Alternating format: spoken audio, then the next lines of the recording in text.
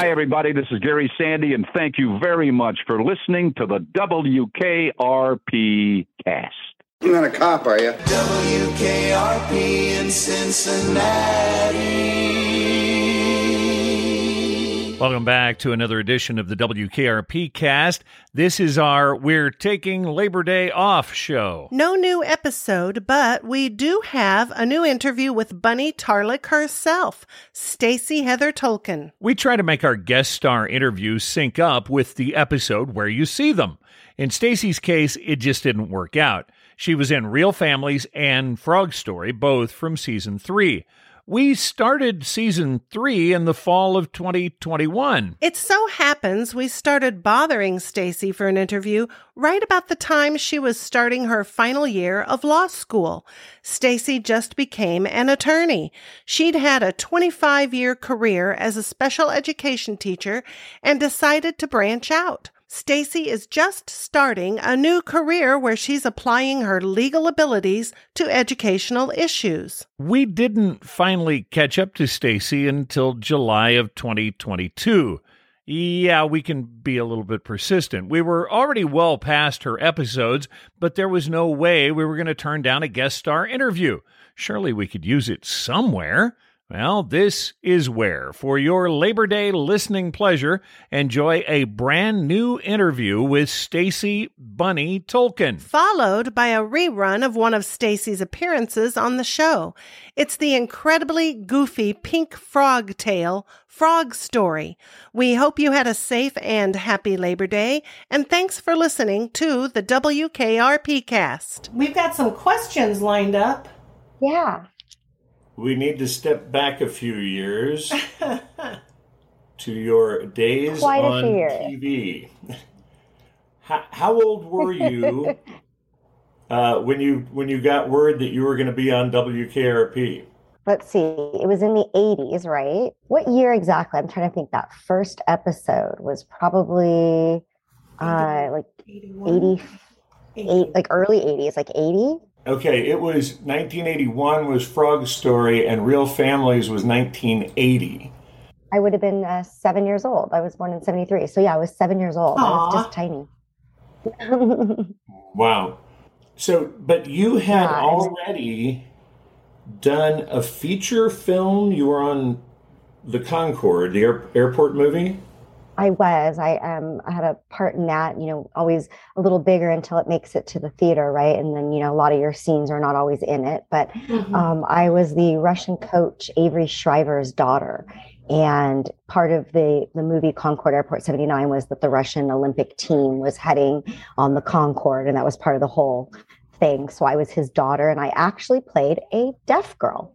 So, which is kind of fits on with what we were just talking about. Mm-hmm.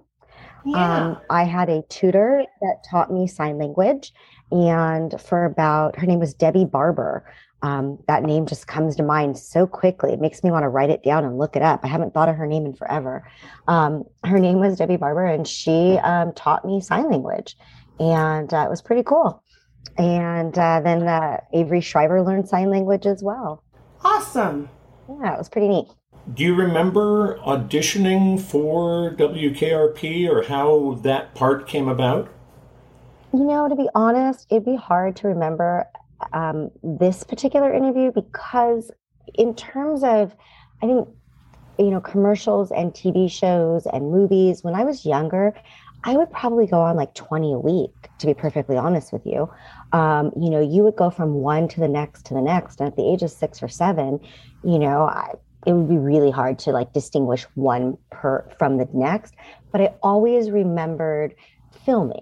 Filming was definitely different. This was in front of the Real Families wasn't, but the Frog Story was in front of a live studio audience. And I had done that before a few times, but this one was a real kind of a spotlight right on me and kind of all me with this live studio audience. So the interview, I don't remember so much, but actually the filming of it, I remember very clearly and vividly. That's the same kind of experience. We spoke with Sparky Marcus Asolio, who played young Master Carlson, and he was telling us the same kind of thing. He said, if you're going to work, you're going to be out 4 or 5 interviews a day. And he remembers just his mom running him from one to the next to the next. And that's how you got a job. Absolutely. My mom was my biggest fan. She was my biggest supporter, but she was also, very realistic. We were actually, my agent, something came up recently the other day, and my agent, we were online, and my mom came up as well. And we were just saying how my mom led with her heart, but she was definitely a realist. And so she knew that if I wanted to do this, we sat down and even at that young age and had a conversation, because it meant, 4 or 5 different interviews per day, or, not just going after school and playing in the street with your friends. It was a commitment, and she was committed to it, but I had to be committed to it too. You said you remember the filming of the episode. It was mainly you were with the Tarlick family. You were never really on the station sets. Did you ever get to mingle with the rest of the cast? Not when we did the Real Families episode, but when I did the bunny episode, the frog, Greenpeace. Sorry, Bunny is my name. Greenpeace was my frog. So the Greenpeace episode was filmed on set. And so I got to actually go sit in the studio booth and sit at all the tables and kind of walk around the set. That was really cool. And then they just built my bedroom off to the side of it. So that was really neat. And I got to meet everybody. I remember meeting every one of the cast members because I was in school. So even if you only filmed for a couple hours, you were there every day, the entire week, because this was live studio audience. So you rehearsed the entire week, and then you have your live taping, whichever night of the week. I can't remember which night it was. And so every day I was on set doing school. So even for my 5 minutes of rehearsal, I still was there. So I got to hang out and meet everybody at that time. When I did the Real Families episode, all of that was done on location. And so I really didn't get to meet anybody. We did it in front of like a temple or a church, one of them, or actually it was a temple. We were supposed to be going to church and we were in front of a temple. We rented a home. So a lot of the scenes were filmed within the home, in the backyard, because it was all about, the Tarlick family and their home. So that one, I didn't get to meet anybody. But when I did the episode with Greenpeace, I did. Now, were you aware of the show or a fan of the show before you were cast on Real Families? I'd love to say yes, but I mean, my mom says it was on, but that doesn't mean I was a fan. I was 6 or 7 years old, so I think the show was really above me. Yeah. Wasn't your age group there? No, it was definitely above me. Now as an adult, it's a very funny show. I watched it, and it was, in repeats, and it was very funny. But as a child, no, I was a dancer at that age. So when I wasn't acting or doing things, I was very much into my dancing. Now, you were lucky enough to be very heavily involved with 2 of our favorites on the show, Frank Bonner and Edie McClurg. And we were wondering, actually, one of our listeners said that they would love to hear every memory you have of Frank and Edie, but especially Edie. Oh, gosh. So Edie was such a pleasure to work with. She wasn't on the Greenpeace episode, so I only worked with her on the Real Families episode. But because we filmed in a home and we were on location, we all spent a lot of time outside of the people's home, kind of in the front lawn, kind of hanging out under the set, because everybody had a trailer, but it was a little different than when you're in studio. And so she was just lovely and funny as can be. There's a part in the show where I do a crying episode where, they threatened to break my arm, if I didn't eat my food or something to that effect. I can't remember exactly the conversation. And we had to have that episode over and over again. And as a young child, it's hard to do the crying. And, that's really acting at that age. And I remember her being so funny, and then it being really hard to be serious and get into my crying, my I'm supposed to cry. But I also remember like every part of it, because it is a comedy show, right? So when we run into the bedroom at one part and there's like a beer can on the table and she's got the curlers in her hair. And I mean, she was just hilarious, and her comedy didn't stop when the show stopped, when they hit cut. She was very funny at all times. So, when I was trying to do that crying scene, I do remember at one point having to kind of look the other way so I didn't laugh as much, because just seeing her was very funny to me. Not that she was funny looking, I don't want to insinuate that, but she just always, like, something was coming. She was always on when she was around us kids. Oh, yeah, we understand what you're talking about. She is hilarious. Now, you brought up one of, actually, for me, probably the funniest line in the show, where you say he took all of Herb the Third's dolls and said, if I say anything, you'll break my arm. Every time I hear you say it. And actually, so many of your lines are just devastating. Grandma's dead. When you find the pool in the backyard, you got to blow it up. Yeah. Were those scripted, or were those things that they were giving you ideas and you were kind of doing that off the top of your head?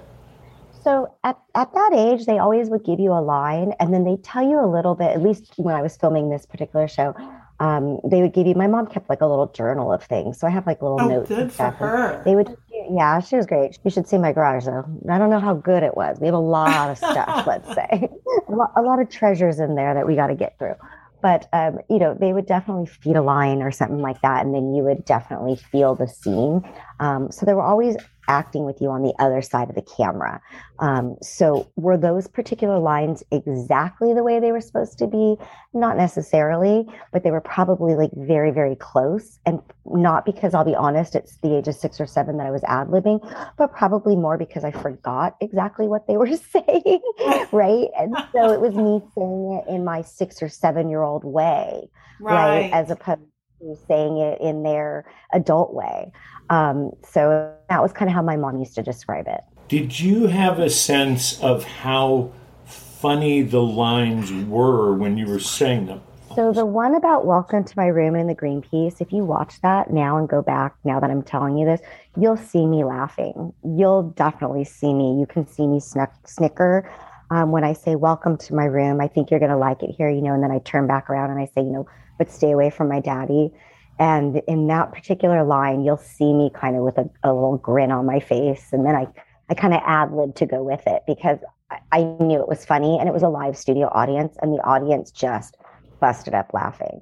So, and I knew that was going to come, and they prepared me for that particular line. But everything else, I wasn't prepared. So you'll see throughout it, because it was a live audience, that there are some times where I giggled or, kind of smiled and would turn my head a little awkward. Like I felt funny because I wasn't sure what to do.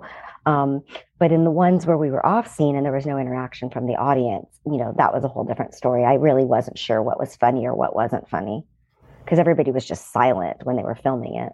Well, your timing is hilarious, and especially for the age you were. So some of that was natural then, the way you're talking. You were playing off the audience. Yeah, definitely. And the people that were talking to me. So the producers, the directors, on the other side of the camera, they were excellent when it came to the show. And they just really made it like a family thing. So they included my mom in those kinds of things. So she would sometimes be on the other side of the camera, joking with me and getting me to kind of be just myself. Do you have any memories of Hugh Wilson on the set? Did you get a chance to meet him? Meet him, but limited memories. It was just more of like hey, this is my DJ booth kind of area, those kinds of things and stuff. But here's the set, tours. Everybody always liked to show me their favorite part of the set. I thought that was fun. I don't remember exactly that, but I remember the tours and people showing me different parts of it. But that's about the extent of it. That was not a real big interaction. My biggest interaction really was Frank Bonner. For the most part. And then, of course, Edie McClurg when we did The Real Families. What are your memories of Frank Bonner? Kind, very kind. He would come, and when we'd be sitting down, like eating and stuff, he would come and sit with us and hang out with us. More of like a father figure kind of a persona for us. He was funny, but his humor was not as big as Edie's was. And so at our age, I don't know that I understood all his humor. In retrospect, I can see it in his face when I watch the shows. You can see the subtleties. But at the time, it was a little bit more, it was really hard at that age to kind of pick up on all of that. You were a believable father-daughter duo, I think, the way you were cast. He was sweet. I do remember, I don't remember like the initial interviews, but I do remember, and I thought this was when I had the job, but my mom says I didn't. We did some kind of a table reading, and he was involved, my mom said, before I got cast. And I do remember the table reading with him. And I remember him just being really sweet. Like I said, father figure, nice, kind. made me feel comfortable in this huge room with all these, big TV executives and him and I reading, and me not reading. I mean, I could read, but I couldn't really read and act at the same time at that age. So everything was pretty much, for the most part, was memorized or fed to me. I want to throw a couple of more names at you and see if you have any memories of these guys. Your director for Real Families was Rod Daniel, and the writer was Peter Tarakvi. And Frank Bonner talks about interactions with Peter weeks before, talking about them working on ad-libs and kind of the situations they would encounter. Do you remember working with either of those guys on set? As I said before, I remember the directors, being really like friendly and like eliciting a lot of those scenes. So from what you're saying, that would be obviously Rod. But I think at my age, at that age, I wouldn't have remembered those names particularly. I did remember Frank Bonner's name, but their names, no. The writer, I don't recall. My guess, if I had to bet, he was probably sitting at that table when I did that reading, right? And he was probably the one occasionally throwing lines at me. But my memory would be more of the director, giving me that interaction and that ability to kind of play off of him. So for example, when I'm showing the pool, like I remember it's, just me in a pool and it's supposed to be the cameraman, right? And I'm supposed to be like secretly telling the cameraman things. And so, he pretended to be the cameraman. And so he would interact with me like even before they would take it. So I was actually really talking to him. You're remembering quite a bit. I'm so impressed for only being 7. That how I much have a you good do memory, but I wouldn't remember I wouldn't remember their names, but I do remember, and I remember a lot of that though. I'm a talker, and so I just remember a lot of talking and conversation, between me and the crew. Now, at the time, you were not watching the show. You were maybe a little too young for the show. Were you getting recognized, like at school, or friends know that you were on there? So I did everything I could as a kid to like hide from what I had done, but people kind of knew. I never liked the attention on me, which is ironic, when you do show business, right? Which is probably why I'm an attorney now and not, a big movie star, right? I, in college, decided that I thought, cheerleading was more important. And I kind of slithered away and out into the sunset and enjoyed my life differently. But, I didn't want that to be the center of attention. So I didn't talk about it at school. Like I never talked about what I did. And so people eventually started picking up on it, but I would always like downplay it and just be like, oh, I don't know, maybe, I think I did something like that. And then just kind of move on. Marcus Asolio, that played young Master Carlson, he told us the same thing. He never told anybody about it, or if somebody approached him and said, hey, didn't you? He'd say, well, yeah, but he downplayed it as well. And he's in physical therapy now he's a physical therapist. I think that goes to show, our personalities. We weren't the personality to make it big in show business. That wasn't who I was. It was very uncomfortable having all eyes on me. So it's preferable for me not to. Now I am a leader in my profession. I do trainings and I do a lot of seminars and workshops, and I do find that my acting background helps me immensely when I do my seminars and workshops. As you mentioned, my timing when I'm delivering a workshop or a seminar is pretty good. I get good feedback on that kind of a thing. So, people don't know why, but it makes me a good presenter. And so it makes me good in this field, in that realm. I'm also a professor and I like to teach, and I'm very enthusiastic about it. And sometimes I joke that it's the Stacy show. It's the only place that I can perform again is when I'm teaching. And being able to read your audience, whether it's a group of students or whatever, that you use that when you're presenting. Oh, and that is a big one. Reading an audience, especially with online, with the pandemic, it's been huge being able to read your audience. Yeah, for sure. Now, you recently did have a brush with your former performing life, and it was your Peanuts involvement. Can you kind of give us a little bit of what you did there back when you were a child performer, but then also what you just did recently? Yeah. So let's see. So when I was a kiddo back again in the 80s, I had the privilege of working for Charles Schulz Lee Mendelsohn, Bill Melendez, and was the voice of Sally in Charlie Brown and Snoopy. I also had the privilege of being one of the voices that did this Saturday morning cartoon that ran for quite some time on obviously Saturdays.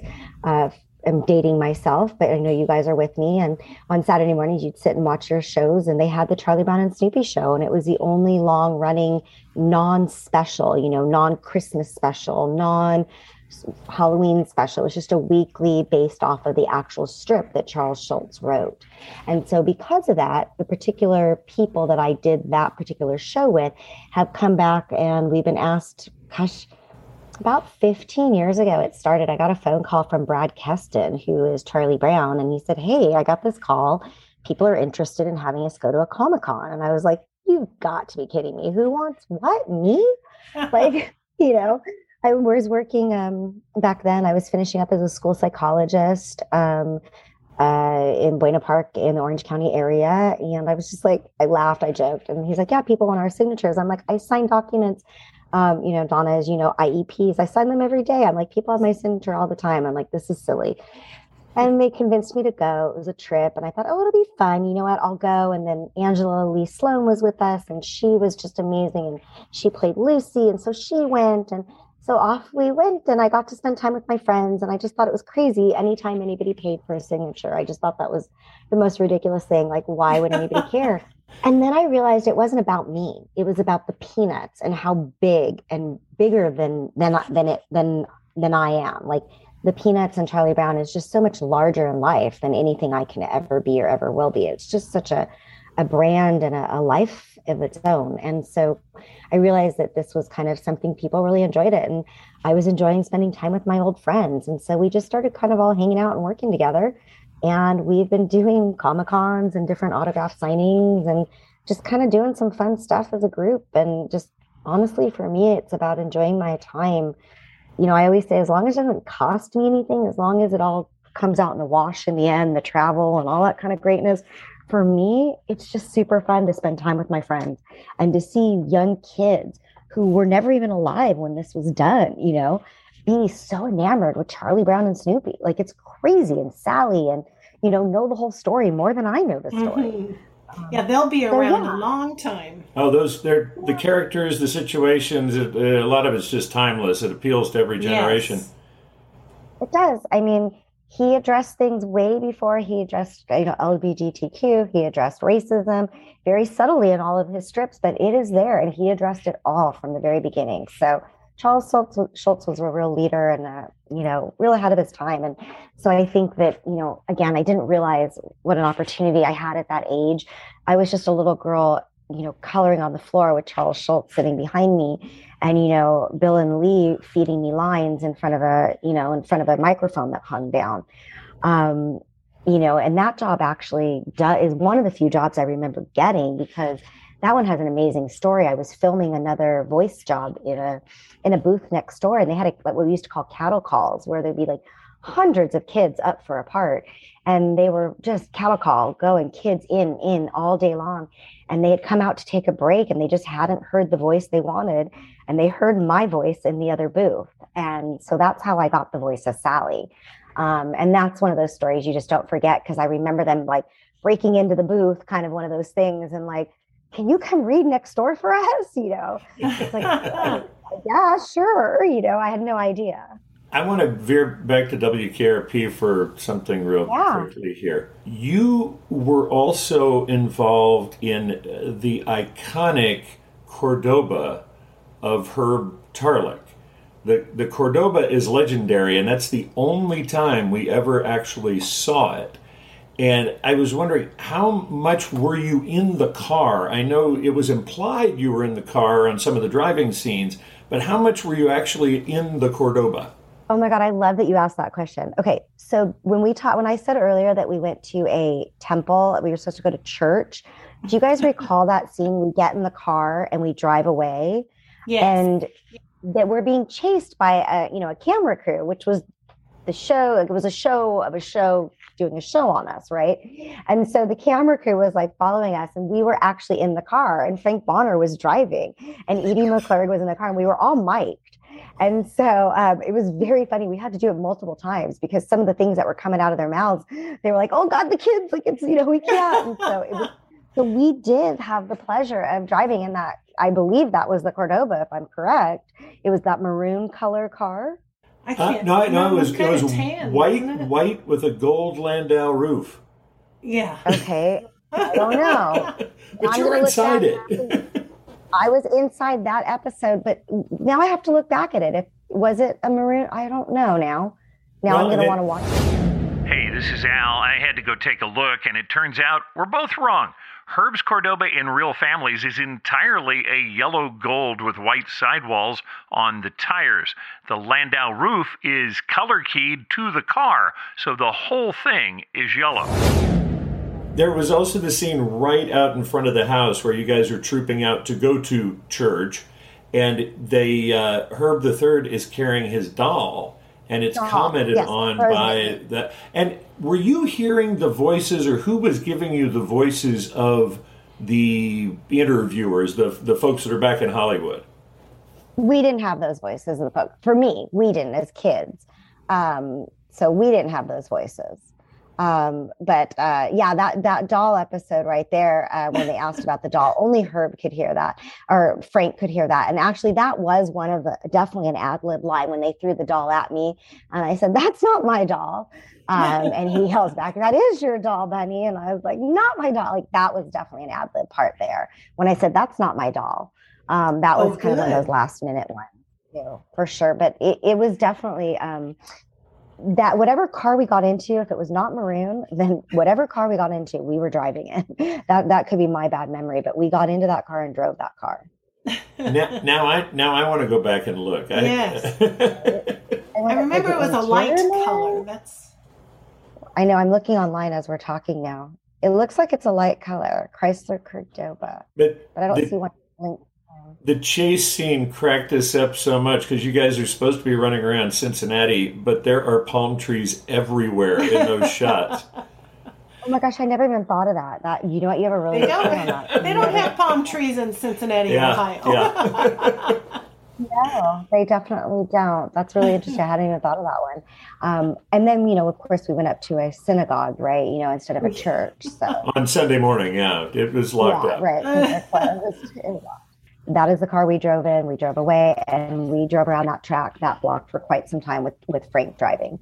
So the Greenpeace episode was just on actually TV the other day. I don't know if I mentioned it, but it's what made me think of you guys again. I'm sorry it's taken us so long to get involved in this and get. Oh, that's okay. You have been excellent. This has been great talking with you. Oh yeah, it's some fun stories. My pleasure. And, if you think of anything else, or we watch that show and we realize, it's a silver car, or it was burgundy, I'd be very interested to find out what color that car is. Thank you so much. And give us a listen if you can. We'd love for you to get back to us on what you think. Well, I definitely give a listen. And what I'll do too is I'll give a listen and I'll do like a link on my Facebook page. I would love to do that. Great. Thank you. Yeah, awesome. All right. Well, thanks for pursuing Alan and not letting me go. I'm not easy to get a hold of sometimes, and I appreciate you pursuing me because this was a lot of fun. Oh, well, thank you so much for talking with us, and have a great rest of the day. Thanks again to Stacy Heather Tolkin for talking to us about her time as Bunny Tarlick. Now here's a rerun of our episode about Frog Story, which includes Stacy's second appearance on the show. So just sit right down, relax, open your ears real wide and say, Weather today in the greater Cincinnati area. "Are you awake? Whoa! Are you awake now?" But the senator, while insisting he was not intoxicated, could not explain his nudity. Say what? Dear God, she's going to kill us all. Welcome to the WKRP cast. My name is Donna Stair. And I'm her husband, Alan. This is a week-by-week, episode-by-episode rewatch. We're getting into the music, The trivia, and the fun of WKRP. So, fellow babies, don't touch that dial. It's time for the WKRP cast. I'm at WKRP in Cincinnati. Welcome back to another WKRP cast. We're communing with nature today. Donna, what's our episode? Hop on over. We're ready to talk about Frog Story. The air date was the 24th of January, 1981, written by Bob Dolman as Robert H. Dolman, story editor Lisa Levin, executive story consultants Steve Marshall and Dan Gunselman, directed by Rod Daniel. Herb accidentally spray paints his daughter's pet frog pink. He brings the frog to the station to see if anyone can help. The frog does not look well. Herb wants to fix this problem before his daughter Bunny finds out. We've got a new name on the writer's line. Although he's credited here as Robert H. Dolman, for most of the rest of his career, he will be known only as Bob Dolman. This was one of Bob's earliest writing gigs and possibly his very first. It will also be his only script for WKRP. Bob is both Canadian and a comedy writer, so it's no surprise he would get involved with SCTV. We're guessing PJ Tarakvi and Stephen Campman may have given Bob his in with Hugh Wilson. Both Campman and Tarakvi had worked for SCTV prior to landing their writing assignments with WKRP. Dolman would go on to write more than 50 episodes for SCTV, both as the SCTV network and the SCTV channel in the early 80s. Two of Bob's biggest writing credits were on the big screen. He has the screenplay credit for the hugely popular fantasy classic Willow from 1988. He also has the screenplay credit for the 1992 Ron Howard film Far and Away, starring Tom Cruise and Nicole Kidman. Dolman would also share the story by credit on Far and Away with director Ron Howard. Bob has even appeared as an actor, uncredited several times on SCTV and as a bit part in Far and Away. In his personal life, it appears that Bob's time on SCTV had another fringe benefit. That's where he met and married his wife, funny lady Andrea Martin. The two would be married for 24 years and have 2 sons. They divorced in 2004. Dolman was also brother-in-law to SCTV alum Martin Short. Short married Dolman's sister, actress Nancy Dolman. Nancy passed away in 2010. Robert is still working at age 72. He currently lives in Culver City, California. It's like the 6 degrees of Bob Dolman. Yeah, we're connecting up with Bob all over the place. I'm wondering if he might be related to Roy Penny. How about it, Roy? Roy. We start out in the lobby where Jennifer is looking through the top drawer of the filing cabinet when Herb enters. Herb is carrying a box. Jennifer tells him good morning, and Herb grunts a response. Herb goes through the mail on the corner of Jennifer's desk and then quickly walks toward the door that leads to the bullpen. Jennifer asks Herb if something is wrong. Yeah, something's wrong. Could I help? Without really getting involved. Herb tells her no, he doesn't think so. Jennifer says okay, and she goes over to sit at her desk. Yeah, no Jenny Poo, no good morning, gorgeous. Something's wrong. Jennifer thought something was wrong. So Herb hesitates, and he asks Jennifer if he can show her something. Herb walks over to Jennifer's desk. She says okay. He sets the box in front of her, taking the lid off. Jennifer looks into the box and makes a face. Why do you have that? I think it's dying. It's pink. I know. It's a pink frog. Herb tells Jennifer this is Greenpeace, his daughter Bunny's pet frog. Herb was spray painting the inside of the kitchen cabinets last night, and he accidentally sprayed Greenpeace. Bunny's frog is named after the international environmental campaigning network called Greenpeace. Founded in 1969, the Greenpeace mission is to protect the Earth's ability to nurture and sustain life. They do this through research, lobbying, and, what they're most known for, direct action called ecotage. Greenpeace does not accept funding from any government corporation or political party. They did accept a donation of $5,264 from the cast of WKRP. In 1979, the cast appeared on a celebrity edition of Family Feud. Welcome to the 6th All-Star Family Feud special. Introducing for the first game, the Love Boat family. Gavin McLeod, Fred Grandy, Lauren Tweez, Ted Lange, and Bernie Copel. Ready for action. Playing against the WKRP family. Gordon Jump, Lonnie Anderson, Tim Reed, Frank Bonner, and Howard Hesseman. On your marks, let's start the All-Star Family Feud Special.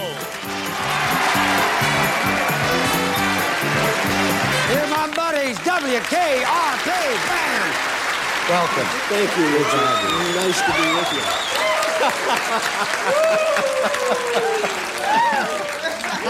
I'm delighted to have you here, and tell me, please, who you have with you. I'd be delighted. Lonnie Anderson to my immediate right, Tim Reed, Frank Bonner, and Howard Hesseman. We're delighted to have you here.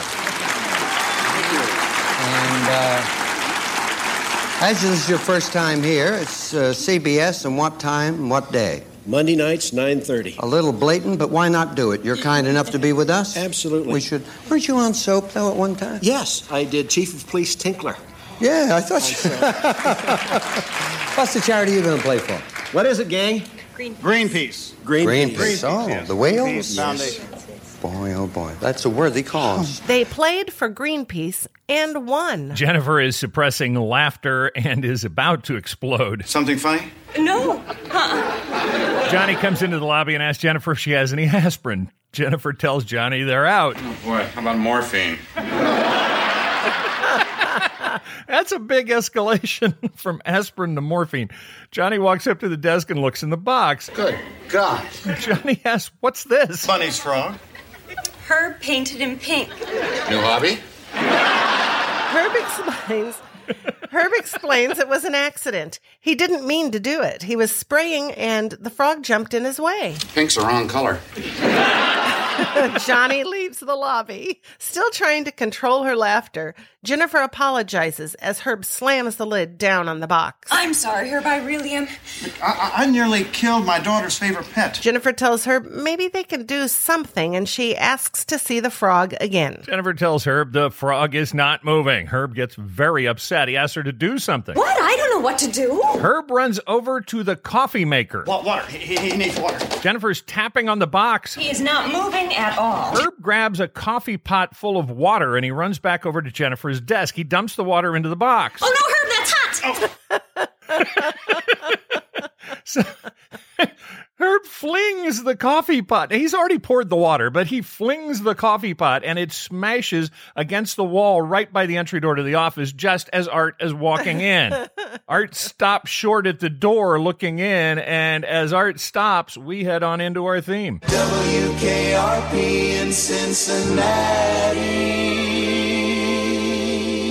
All right, and what we have learned is we do not want to be one of Herb's pets. No, I don't think so. That does not look like a good future for you if you're one of Herb's pets. We come back to the studio, and looking at the back wall of the studio, we've got some new posters to check out. The Doors' Red Wedge is up for another week, but right under it is a new poster for Suzi Quatro. It's a promo for Suzi's 7th studio album called Rock Hard. It's considered her best album of the 80s. Suzi is the 5-foot-tall singer and bass player from Detroit, Michigan, who rocked out on Happy Days as Leather Tuscadero. Suzi never really found commercial success in the U.S. 3 singles were released from this album. The title track peaked at number 9 in Australia, but it stopped at number 51 in the U.S. She never takes a chance, she doesn't need romance at all. Rock hard. She never takes a chance, she never takes the dance at all. Rock hard. Rock hard. Rock hard. Suzi is truly beloved internationally. She's sold an estimated 50 million albums worldwide. And here's a fun tie back to WKRP. One of the backing vocalists on this album is Michael DeBar. Yes. That's Dog from Scum of the Earth, and you might remember we interviewed him for Season 1, Episode 4, Hoodlum Rock. You better. Have a beautiful day, man. To the right of the door, up high, is a black and white poster for British ska band, The Selector. This is a promotion for their 1980 debut album, Too Much Pressure. The album would peak at number 5 on the UK chart. The single, On My Radio, would hit number 16 on the UK singles chart. I put my baby on radio. He played it all day. I go. He liked to dance.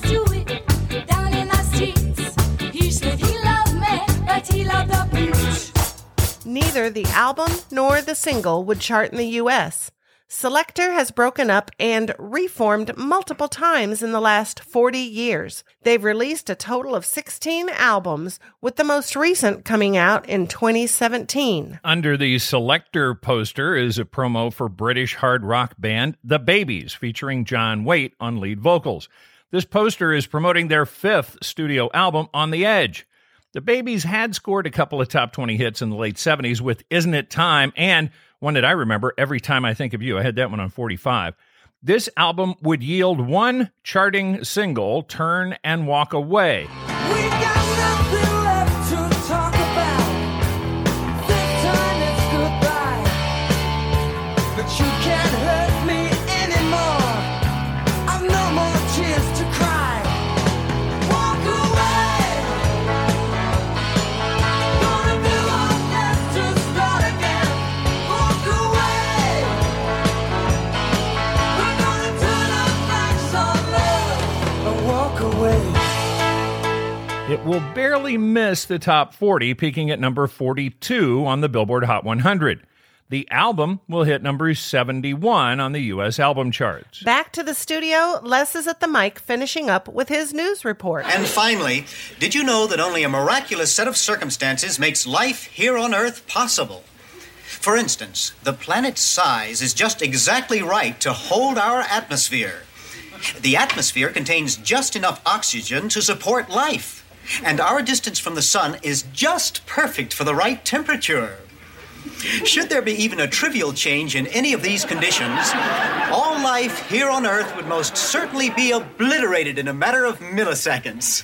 Johnny is standing at the door looking irritated as he waits for Les to wrap it up. This is Les Nessman saying good day and may the good news be yours. This has been the early news with Les Nessman. Johnny asks Les if it was a slow news day. Les tells Johnny he's ending all his reports with some human facts. People seem to like it. And now a special look at this episode's bandage placement for the 5-time Buckeye Newshawk Award winner, Les Nessman. This is the Les Nessman Bandage Report. Now, here's Donna Stair with her report about Les Nessman. Right upper forearm. This has been a look at the bandage placement for Silver Sow and Copper Cob award-winning journalist Les Nessman. Les looks at Johnny, kind of gives him a double take. What's wrong with you? What do you mean? Well, your face. It's gray.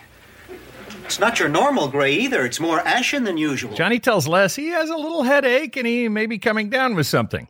Les says Johnny should go home and drink plenty of fluids. Johnny doesn't think it's serious. What are the symptoms? Johnny tells him to hold on a minute. He turns up the volume in the studio. Nessman, Cincinnati's window to the world. Johnny then starts You Really Got Me by the Kinks. All right, did somebody hand me the Windex because the view is getting warped.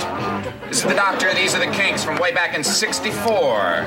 You really got me going. You got me so I don't know. You Really Got Me was written by Kinks frontman Ray Davies in March of 1964. Davies says it was one of his first attempts at songwriting and is probably one of the first 5 songs he ever wrote. Amazingly, it was written as a slower, more jazz-oriented tune. He said the signature riff was written as a sax line. Ray's brother, Kinks guitarist Dave Davies, decided a fuzzed-out electric guitar would be more fun than a sax. Of course. Good choice, Dave. You Really Got Me was a number 1 smash in the UK and scored top 10 hits around the world. It would go to number 7 on the U.S. Hot 100.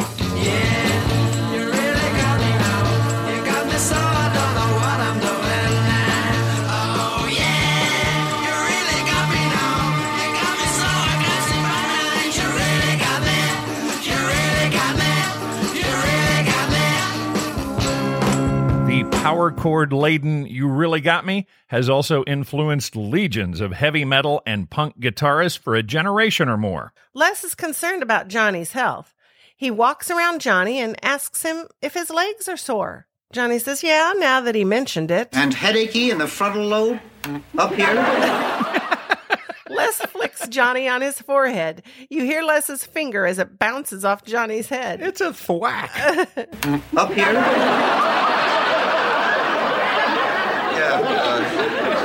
more and more. Les walks behind Johnny and puts his hands around his neck, feeling Johnny's lymph nodes. Les comes around in front of Johnny, lifts up his sunglasses, and pulls Johnny's lower eyelids down. What about your joints? Johnny's eyes open wide, and he looks at Les. All it takes is that slight little eye movement from Johnny, and we get that cue about the double entendre. It's another primetime pothead hint. Are they giving you trouble? Yeah, a little. Les asks Johnny if it hurts to touch his chin to his chest. Now, this is a new one for me. I didn't know about the chin to chest thing, so Johnny says he doesn't know. Les tells him to give it a try. Yeah, it does hurt a little. And I think it would hurt right now if I did it, and I feel fine. I have too many chins. Yeah, Les takes Johnny... I can't get it to my chest. So Les takes Johnny's arm and pulls him forward away from the chair so he can get his hand behind him. If I touch you here, in the small of your back, yeah, right there, does that seem slightly sore? And yeah, poking Johnny in the back, it hurts. And he's poking pretty hard. A lot of force there. Johnny has this pained expression on his face. It's a little tender, yeah. Les asks to see Johnny's hands. Johnny holds out his hands, and Les looks closely, examining Johnny's fingers. Now, Johnny is a bit concerned now. What do you think's wrong with me, Les? Les pulls his hands away from Johnny's, and he holds them up in the air, like a doctor would after scrubbing in. Les Nessman, M.D. Probably just a simple cold. We get the idea Les might be lying. He's looking warily at Johnny. You should see a doctor, John. If not now, at least by noon. Johnny gives a nervous chuckle and asks why. I'm a newsman, not a neurologist, John. Neurologist? Les holds his hands up in the air. Would you please excuse me? He runs out of the studio, holding his hands up and out in front of him. We see him give one last look of concern as he passes by the studio window. A worried Johnny looks at his hands and then puts his hands up by his throat. I'm dying. Talk about messing with somebody's head. Yeah. Does that seem slightly sore? So we cut into the bullpen, and this one is happening all in one day, all right there on the station sets. Herb is sitting at his desk, the box with the frog in it in front of him. The lid is off the box. We can see where holes have been punched in the lid. Bailey is bending over the box. He's not dead, Bailey. He's just resting. That's all. Yeah, he's trying to make it sound like he's living. Bailey tells her she didn't say he was dead, but he looks a bit pathetic. Taking her pencil, Bailey tries the eraser on the frog, rubbing it quickly back and forth. Won't the paint come off? And it's time. Herb Darling, Fashion Alert. We think the jacket that Herb is wearing is a different picnic tablecloth-looking jacket than the one we've seen before. It is red, white, and blue checked, but there are bands of the same fabric just above where a cuff would be on the sleeves, held together with a button. It's a weird look. Yeah. It is so weird. It's coming over the top. And the material on both the breast pocket and the lower pocket is turned at a 45-degree angle.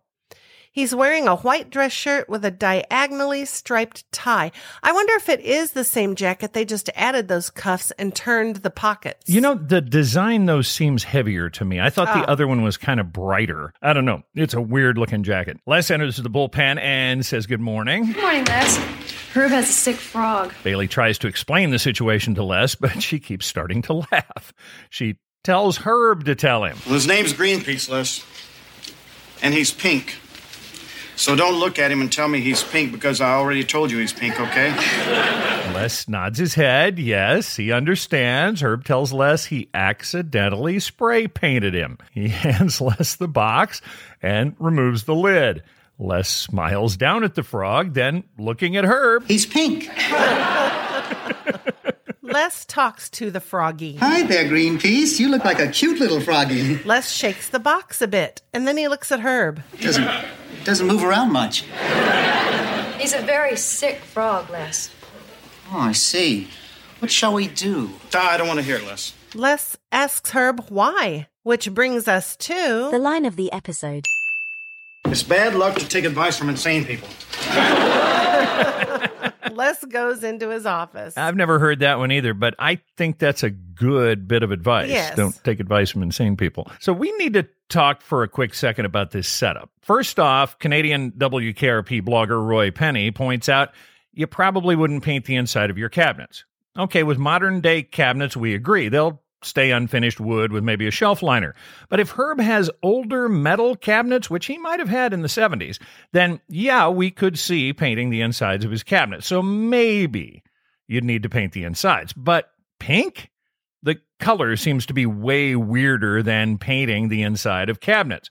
We're putting the color choice squarely on Lucille. Yes. But also, why was the frog in the cabinet? So many questions with this setup. Maybe they were lower cabinets. Might have been on the under floor. The sink Might have been the floor cabinets. That could have been. And the frog got out somehow. Andy walks into the bullpen and he goes up to Herb's desk. Mr. Carlson wants me to find out why you're throwing coffee pots around the lobby this morning. I have a sick frog on my hands, Andy. Oh, well, that explains it. Andy's jeans really tight. Oh, yeah. Uncomfortably tight, just to look at him. And the way he raises his leg, and puts him up on the couch sometime, I'm just waiting for a rip. Herb asks Andy if he wants to see the frog. Hey, why not? I like to have as much fun as the next guy. Herb tells Andy that the frog is pink. So don't look at him and tell me he's pink because I've already told you he's pink, okay? I accidentally spray painted it. Herb takes the lid off the box and he hands the box to Andy. You did what? Herb repeats. He spray painted him. Andy looks down at the frog, then back up at Herb. You painting your car? Why does he think Herb would have a pink car? And what's he going to paint the Cordova pink? Herb shakes his head and tells Andy he's painting cabinets. Andy asks the frog's name. Herb says it's Greenpeace. Looks like pink peas. Which that was a setup from a mile away. Oh, yeah. Bailey is at her desk cracking up. Herb shoots her a dirty look. Herb explains Bunny named the frog after the people who go around saving baby seals and whales. She may be a little kid, but she's an environmentalist. Bailey tells Herb, well, that's wonderful. Herb asks them if now do they see how this is going to look? I mean, I've almost killed this innocent product of nature with toxic chemicals. My daughter's going to hate me forever. Well, he hasn't croaked yet, Herb. Give him time. And, oh, the frog puns. Thankfully, they don't do too many of these. They do make me a little jumpy. Wah, wah. All right. Andy suggests Herb call a vet. Herb tells Andy he did, but they don't make house calls. Les comes over to Herb's desk saying he has a suggestion. Herb doesn't want to hear it. Andy tells Herb Les knows about nature and science. Heard your news report this morning, Les. Better stop it. Andy asks Les for his suggestion. Les wants to call Dr. Honeysett. Andy asks if he means the guy on the third floor. Les says yes. Oh, Les, he's a podiatrist.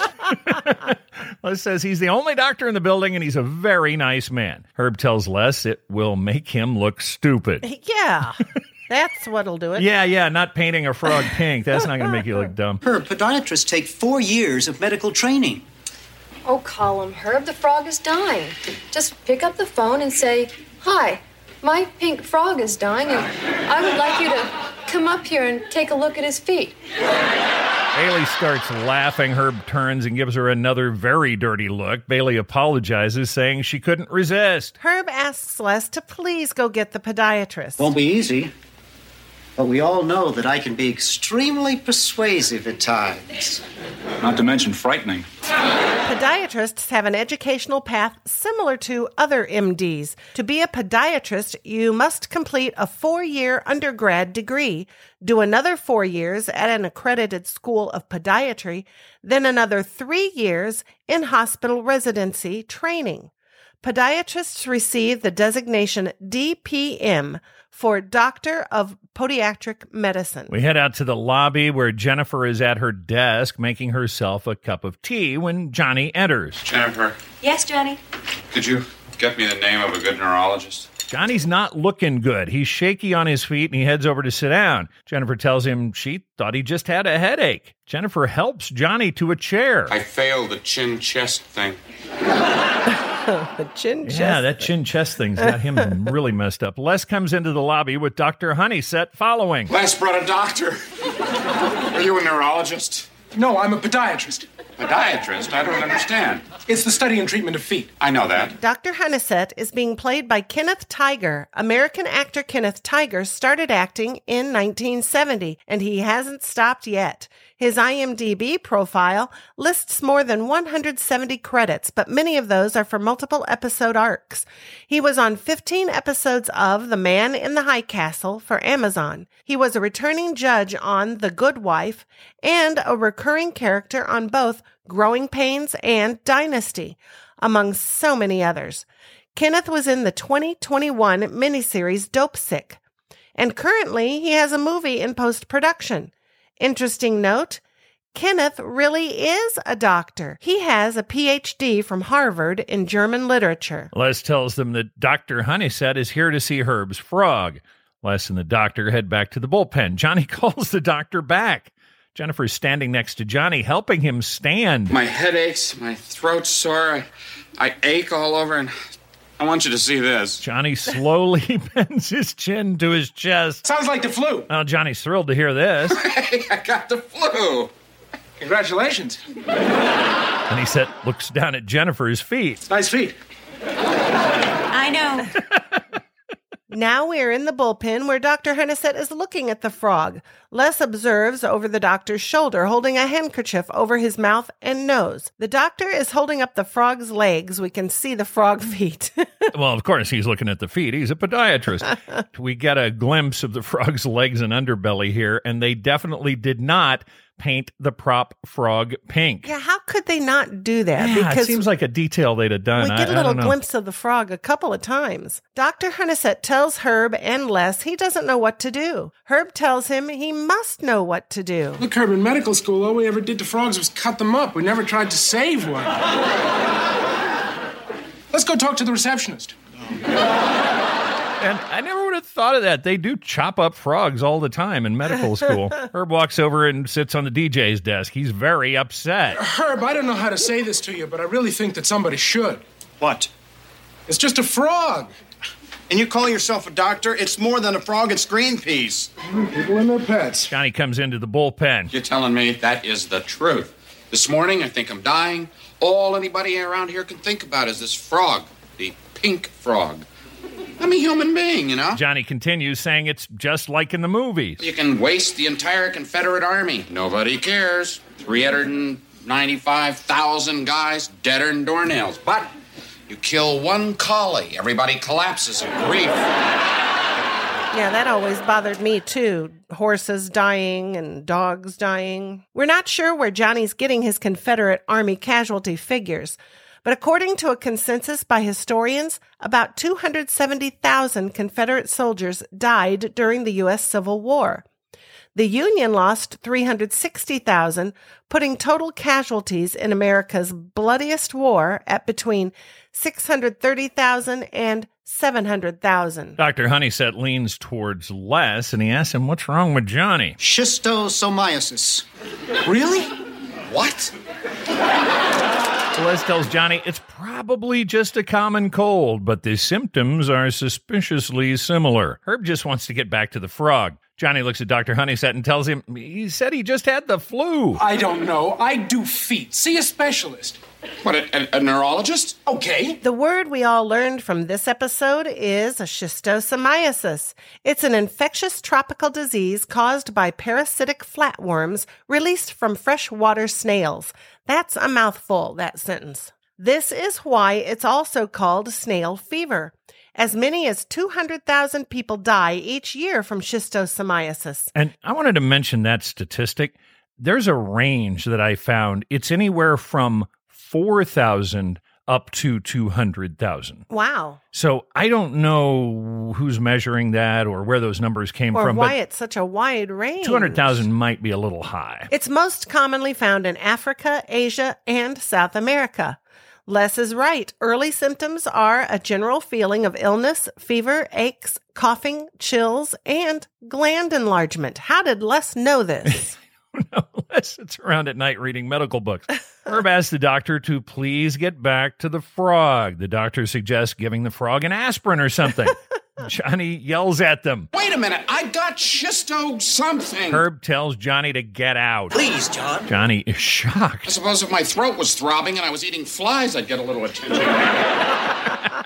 Johnny leaves the bullpen. Herb, Les, and Dr. Honeysett are all bent over the frog. The doctor tells Herb the paint needs to come off the frog, but he doesn't know how to do that. He just came up as a favor to Les. You know, he was my first patient. Venus comes into the bullpen. Herb goes over to Venus. Listen, how do you get paint off a frog?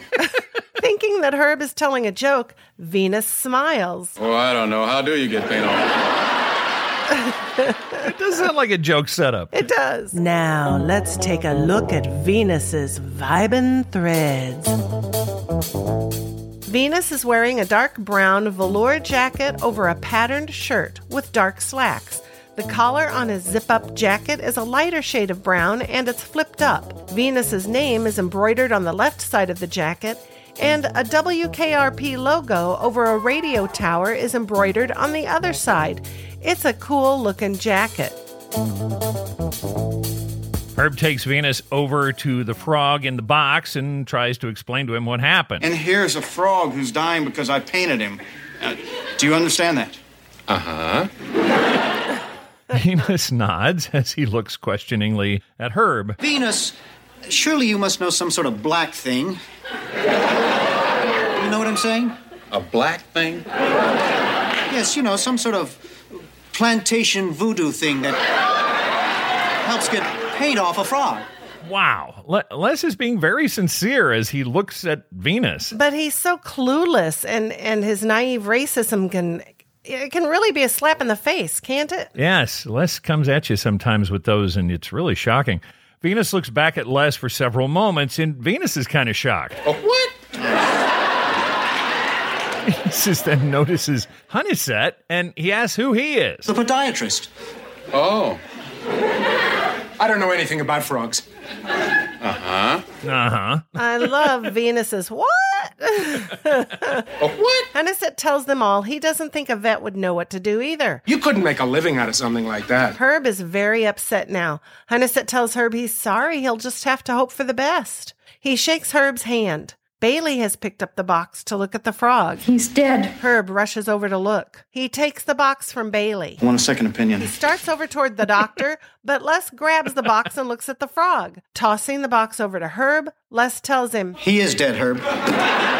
Herb tells Les that he wants the opinion of someone with authority. He walks over and hands the box to Honeysett. And when Les tosses the box, the frog bounces up, and we get a really good look at him. It's very clear this frog is not pink. Dr. Honeysett takes the box, tosses it, so the frog pops up, and it flops back into the box. Again, it's not pink. Yeah, Herb, he's gone. Herb stares at the doctor. Gone? The doctor puts his hand on Herb's arm to comfort him. He tells him he's sorry.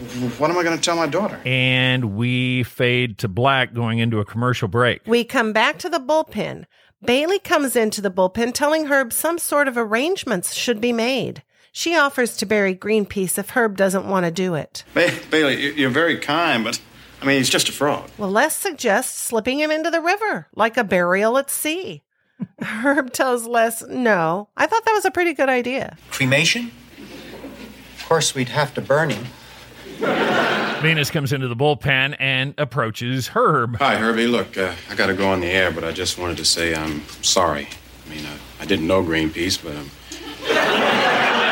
sure he was a fine frog.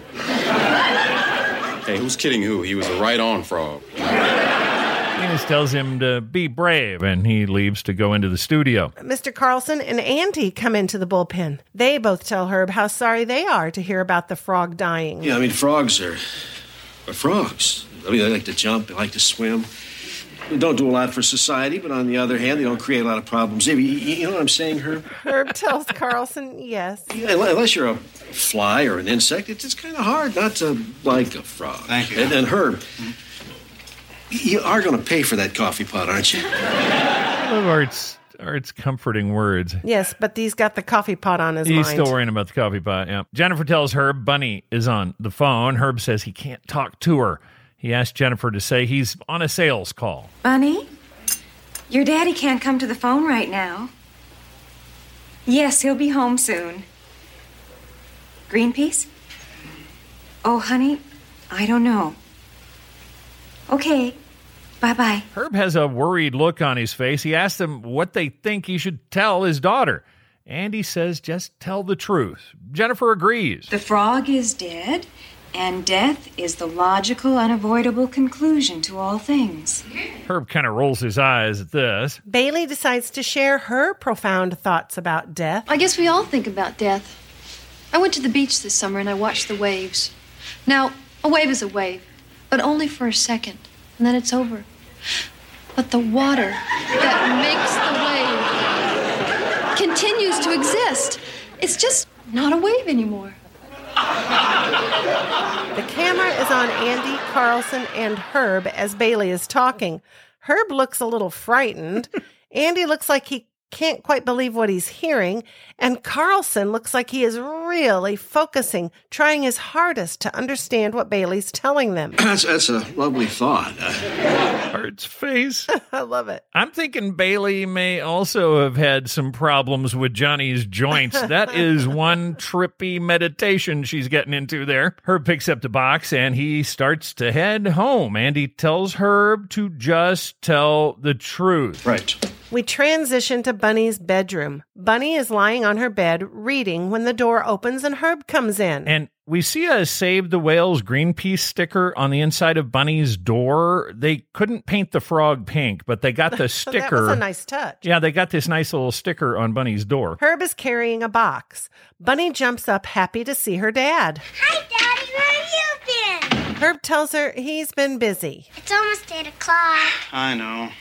Where's Greenpeace? Herb tells Bunny he has good news for her. He walks over to the bed, pulls the box out from behind him, and sets it on her bed. Greenpeace.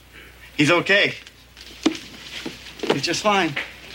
Really? Oh, yeah. Yeah, the doctor got the pain off of him and everything, and well, he's just fine. Go ahead, take a look. Liar.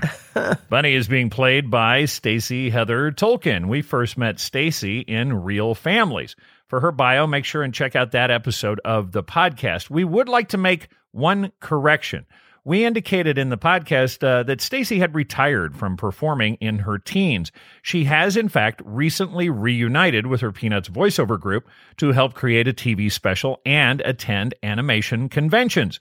To see what Stacy is up to recently, you can find her on Facebook. We also see a poster of a baby seal on Bunny's bedroom wall. Another nice touch. Yeah. Bunny lifts the lid and she peeks inside the box. Greenpeace, you're all right. She slams the lid back down, telling her dad that he tried to jump. Herb tells Bunny that she may not want to look at him too much because he's been through a lot. Herb tells Bunny everything worked out okay. Everything's just fine. I mean, sometimes frogs get sick and then they get well again, you know. But, well, the main thing I want you to know is, I didn't mean to hurt Greenpeace on purpose. I mean, if he had died, and thank goodness he didn't, yeah, well, I would have felt terrible. I mean, it would have killed me to know that I hurt something that you loved. I'm just accident prone, you know? Do you understand that? Bunny lifts the lid of the box to peek at Greenpeace again. Herb gently closes the lid as he tells her he often does stupid things and he says things sometimes he doesn't mean. Bunny tries to peek again at the frog, and again Herb closes the lid, telling her he hurts people's feelings and he doesn't realize he's doing it. He repeats, he says he's accident prone. Well, I'm a walking faux pax. It's a French word, and I'm not sure what it means either, but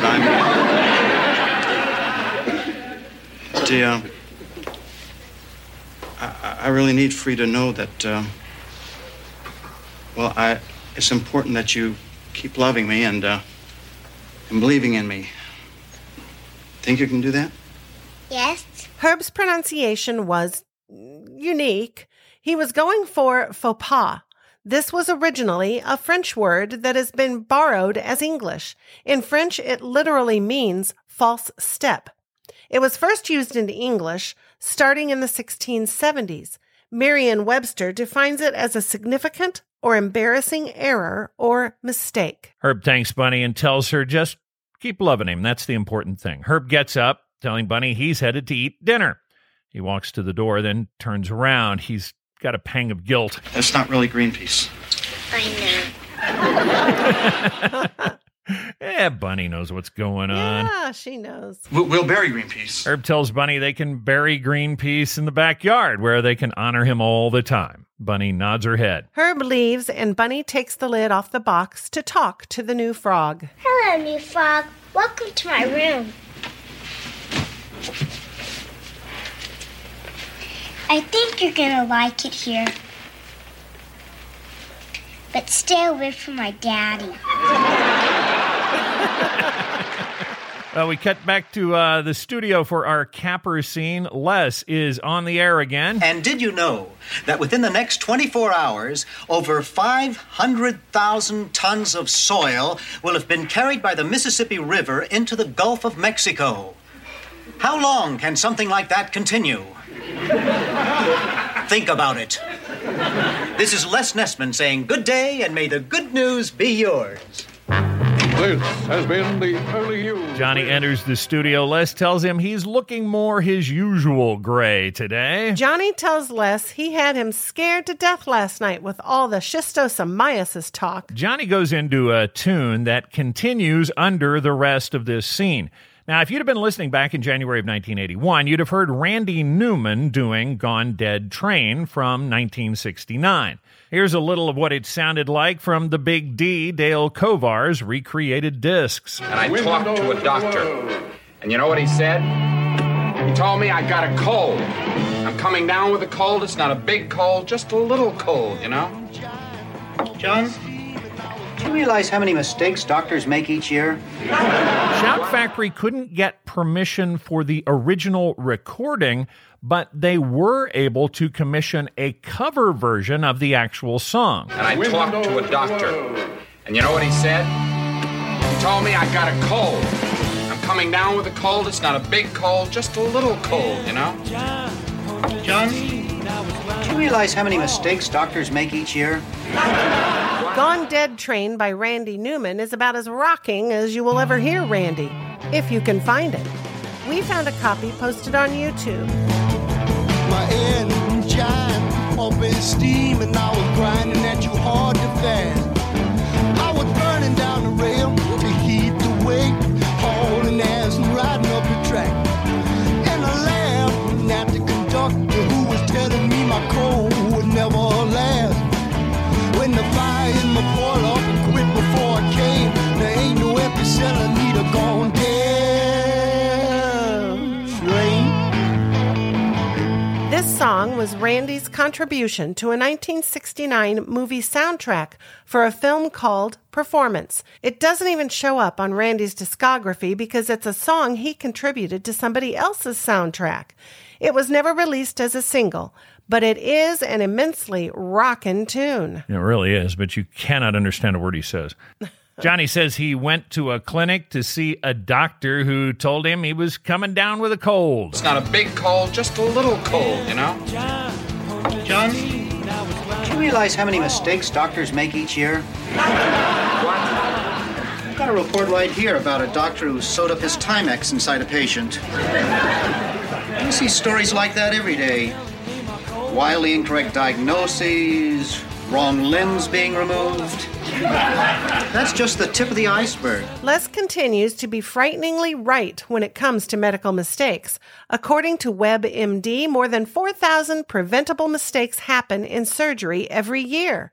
Some of the worst: removing the wrong testicle, implanting the wrong lungs, amputating the wrong leg, and performing heart surgery on a patient who had a respiratory infection. We also came across an unnecessary brain surgery and the removal of a healthy kidney for no reason.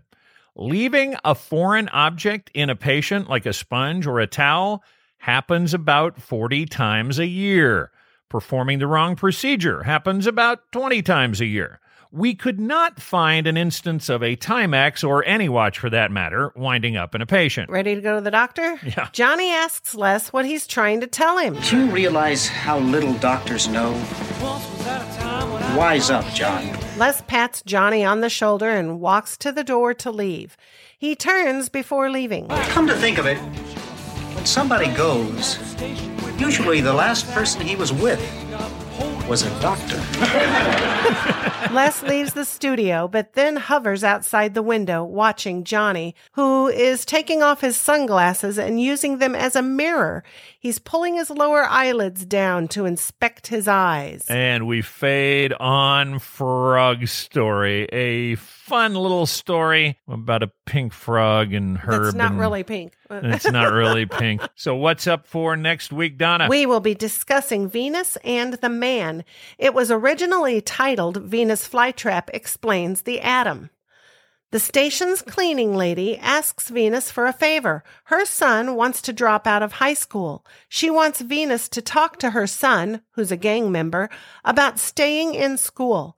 Venus bets the boy he can make learning more interesting. That's going to do it for this episode of the WKRP Cast. If you'd like to watch along with us, make sure to check our show notes. Find us on social media. You can follow our Facebook page at WKRP Cast. For more WKRP fun, become a patron. Go to patreon.com/WKRPcast for behind-the-scenes fun, full interviews, and more. Got a question, comment, or correction? Let us know about it. Write us, WKRPcast@gmail.com. And remember to please rate and review us on Apple Podcasts. Thanks for listening. Bye, y'all. May the good news be yours.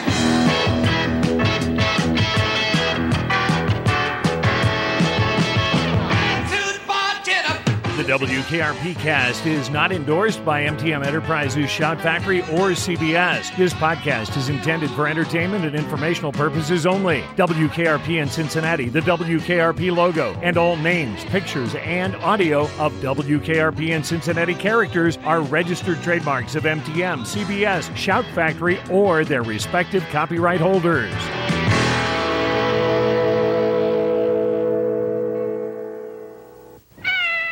I almost forgot, fellow babies. Booger!